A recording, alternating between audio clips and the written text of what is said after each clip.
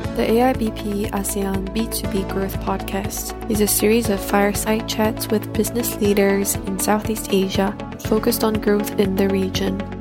Topics discussed include business strategy, sales and marketing, enterprise technology, and innovation.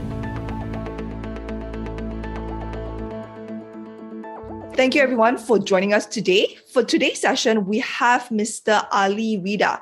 He is the head of digital platforms from AEON Malaysia. I think most people will be familiar with the name AEON as one of the top 20 retailers in our National Retail Federation global ranking of retailers. AEON ranks as number 20. And it is one of the only 4 Asia Pacific representatives in this global 50 list. In Southeast Asia, AEON is still one of the largest retailers, and AEON Group Malaysia was AEON's Japan's first venture in the ASEAN market in 1984, and it still represents the largest revenue contributor to its total overseas market. AEON in Malaysia is one of the largest mall operators with 10% market share and a total net lettable area of 1.6 million square meters. So thank you very much, Ali, for your time today. Maybe you want to give our audience a quick introduction of yourself as well as the business unit that you run within AEON Malaysia. Hey, hi, everyone. So basically, a majority of my corporate life has always been as a logistics provider, working for the likes of YCH, Expeditors, and last role as GM for Sets Cargo. Before my midlife crisis in joining the e-commerce world, first via ribbons.com and with Zalora as their regional director for operations and supply chain. I then had an epiphany, became an entrepreneur for the past 6-7 years. After my recent exit, I've joined AEON as the head of digital platform purely because I was excited on the possibility of behemoth like AEON to participate in their digital transformation. Understand, Ali. And I think what you said is really very true, right? I think the largest players like Walmart has been spending almost more than 10% of their overall revenue into really plowing back into digital platforms, automating their supply chains and customer-facing initiatives and technology itself. So I guess that's what you were meant to do at AEON also. Is that correct? Yes, correct. So I'm part of the entrepreneurial division in which we are looking into new businesses such as e-commerce and how to pretty much, I would say, accelerate the O2O experience for our consumer here in Malaysia. Understand that AEON has this new retail experience that is very well spoken about. It was launched in response to the COVID-19 pandemic. Can you tell us a little bit more about that? I think the pandemic caught many conventional retailers off guard. So I think since March 2020, when all the lockdowns started all over Southeast Asia, many were literally not prepared. So I guess all credit is due to the leadership of our group CEO, Shafi Samsudin, who pretty much was able to, I would say, be flexible enough and be nimble enough to pretty much force, I won't say force, but innovate with a simple solution for them to partake into the digital space while having a long-term solution being developed accordingly. So I would say this approach, simultaneous approach, pretty much helped AEON adapt to the, I would say, the changes that was brought about by COVID, and you also made the organization realize how I would say the digital channels such as e-commerce, or live commerce, or even eventually social commerce can play a part in contributing to the overall group revenue. Thank you very much, Ali, for that. I'm curious though, because when you started on the new retail ecosystem in 2020, some of like the retailers in Southeast Asia, the likes of say Central Group, Matahari, or even NTUC in Singapore has already embarked on their digital transformation journey, having an e-commerce play a part in their overall revenue. Do you think it was a little bit too late? And what did AEON do to catch up with its competitors, maybe not just in Malaysia, but in the region? I personally, I sincerely don't think so. I think that e-commerce in this part of the world is still at its infancy stage. We know that the likes of Lazada and Shopee has been operating 7 to 8 or close to 10 years and they are dominating. But I think with regards to the e-commerce as per se, I think things has moved that it is no longer an pure online or pure offline strategy. I think AEON is in a good position to offer what we call the new retail experience, which is the O2O strategy, where we give the power to the consumer to shop either online or offline, whether they want it to be delivered or pick up from store accordingly. So definitely, I don't think we are too late in the game, or we are late in the game. I think we are just scratching the surface purely because the power of the consumers nowadays are much more educated. They want more power to choose how they want to shop, where do want to shop, or when do they want to shop. And I think with regards to AEON, we are addressing this requirement or this consumer needs. Again, I shared earlier, during the early days of COVID there was hack-around solution that was developed to launch the online, to launch delivery, drive-through, to launch personal shopper, even via WhatsApp and whatnot. Now, I think that experience have helped, I would say, the organization understand how to adapt to the e-commerce requirement. And then when we were brought in to develop the system for the long-term goals it was an easy adoption. Yep.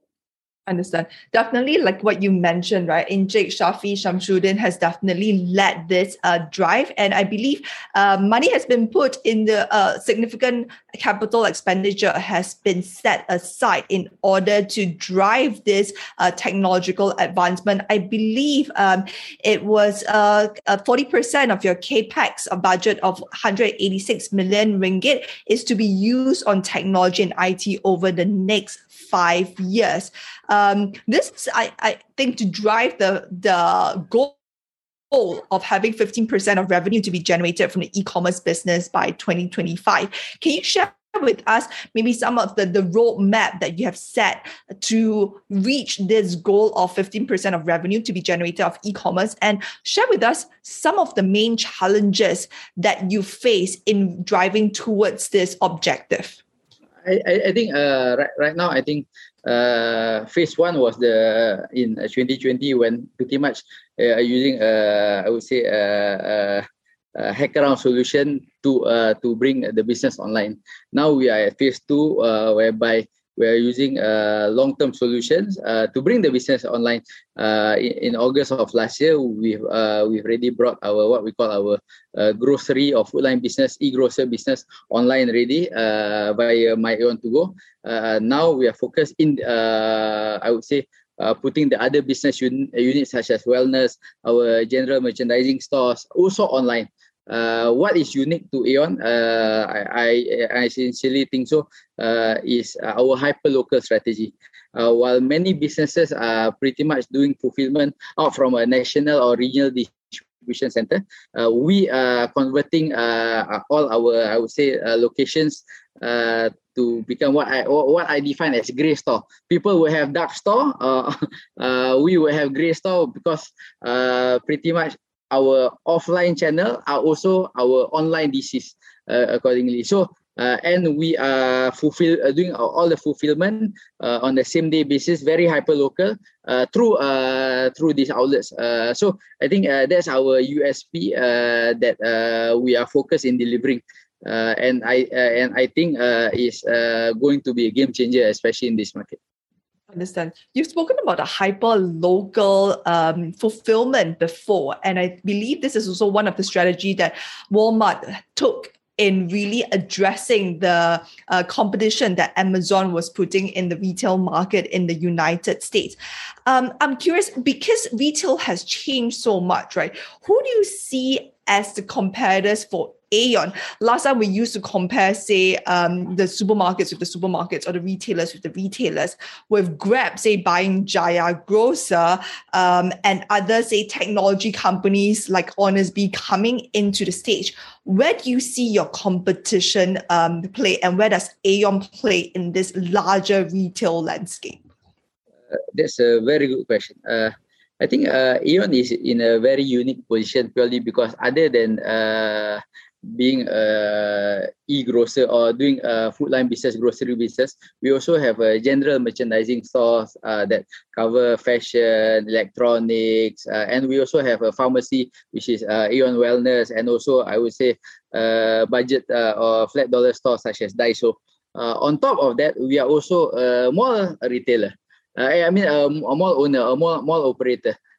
So uniquely, I think because of our ecosystem, we are able to, I would say, we are in a good position to offer a super integrated solution. You know, while the likes of Grab, whatnot, say they are super app, and we have to give them credit to that. But we are in a good position to offer a super integrated position with regards to offering online to offline, not only to our internal business unit, but to our external clients, which is our tenants in the malls accordingly. So we are right now, I would say, leading, I would say, developing the ecosystem to ensure that everyone in our ecosystem can benefit through our digital strategy. I understand that My AEON To Go was launched last year. Can you walk us through the launch of My AEON To Go, the response to My AEON To Go, and how do you deem the results of My AEON To Go as of now? I think we were lucky when we were launching My AEON To Go. It was still in the peak of the, I would say, lockdown. You know, so the response was pretty good. I would say migrating to My AEON To Go, it gives us certain enhancement with regards to our assortment, because we want to focus to make sure that we have the widest assortment, but also the most deepest assortment. We don't want to make sure that there's no understock, out of stock or whatnot.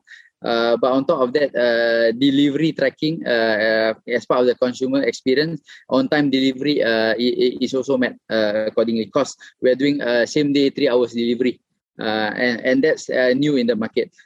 Because of that, I think we were able to attract, I would say, clientele which appreciates our unique selling proposition with regards to our products, signature products, with regards to our speed to market also. It has been, I would say the response has been very favorable. AEON, as you know, is a household brand and all, and we have many, I would say, local, loyal supporters and all. The challenge for us, I think, is to attract new consumers. Purely because, like what you had, AEON is a household name, but it may be only attracting, I would say, a certain demographic. What we're trying to do right now is to increase our consumer base to attract the younger, digitally savvy consumers to shop with AEON accordingly. Understand. Well, you shared about the response has been very good. You managed to increase assortment, managed to achieve same-day delivery. Could you elaborate on some of the metrics that you watch closely when you determine whether My AEON To Go or some of the digital initiatives that you have launched have reached a success level? I think again it is very important for us that the online experience is similar to the offline experience, meaning that we have a wide assortment that is available online, but on top of that we have depth, meaning that because we are doing a hyper local and most of the products are being shared with offline, we need to make sure that we reduce the out of stock. This I think first and foremost, again, the depth and the width of the inventory that we have to make sure that there's wide variety of choices. On top of that, there's always very little or zero out of stock. Then the third one, I think, honestly, is on-time delivery. You know, these are the three key components that we are monitoring. Understand. As the largest overseas contributor to AEON Japan, and then you're starting to launch, say, the digital platform in Malaysia itself, do you see what is successful in Malaysia being transferable to the other ASEAN countries, or will there be adjustments, especially since you have a background in running logistics across Southeast Asia? Do you think there will be a need for adjustments for this digital platform for the other ASEAN countries? I think there will be a need for adjustments such as localized language, localized payments and whatnot. But in terms of logistics per se, or the goal of again, the widest assortment, the deepest assortment, on-time delivery, hyperlocal, I think that will be a unique selling proposition that we want to have on our platform. But again, adjustment is more, I would say, localization rather than adjustment. So maybe share with us a little bit about your experience. As you mentioned at the start when you're introducing yourself, you have run the logistics, the operations for companies like Ribbons, for Zalora. How does that differ from your current role at AEON? What are some of the key differences that you see between, say, a digital first, digital native type of like retail company versus, I would say, AEON is traditional brick and mortar? How does that differ in terms of when we look at success metrics when launching new initiatives? I guess the key difference, is I would say again with regards to Zalora and whatnot, being digitally first. In terms of our employees also, pretty much is the focus is at one single channel, But with AEON, as we are part of an ecosystem whereby traditionally is an offline player, that has grocery, they have their pharmacy division, the general merchandising is all about. I think is appreciating what we have now, or what we are, and how we can pretty much, I would say, incorporate it very seamlessly. That's very important. I think that is the core challenge, to show that the new channel can add value to the traditional ecosystem, and when synergized, we are actually not competing, but we are collaborating with one another to complete the ecosystem. I think that's always the line that I am pitching internally. We don't compete, we collaborate to complete. I'm going to go a little bit deeper into your core expertise, which is around supply chain operations. You have actually launched a couple of supply chain startups yourself. And I'm sure you have a front row seat in seeing the changes in the logistics segment, all the way from your time with YCH to, running Zalora, as we mentioned, to now at AEON. Can you walk us through some of the key changes that has really accelerated in the logistics or supply chain segment in your various roles and across the various countries in Southeast Asia?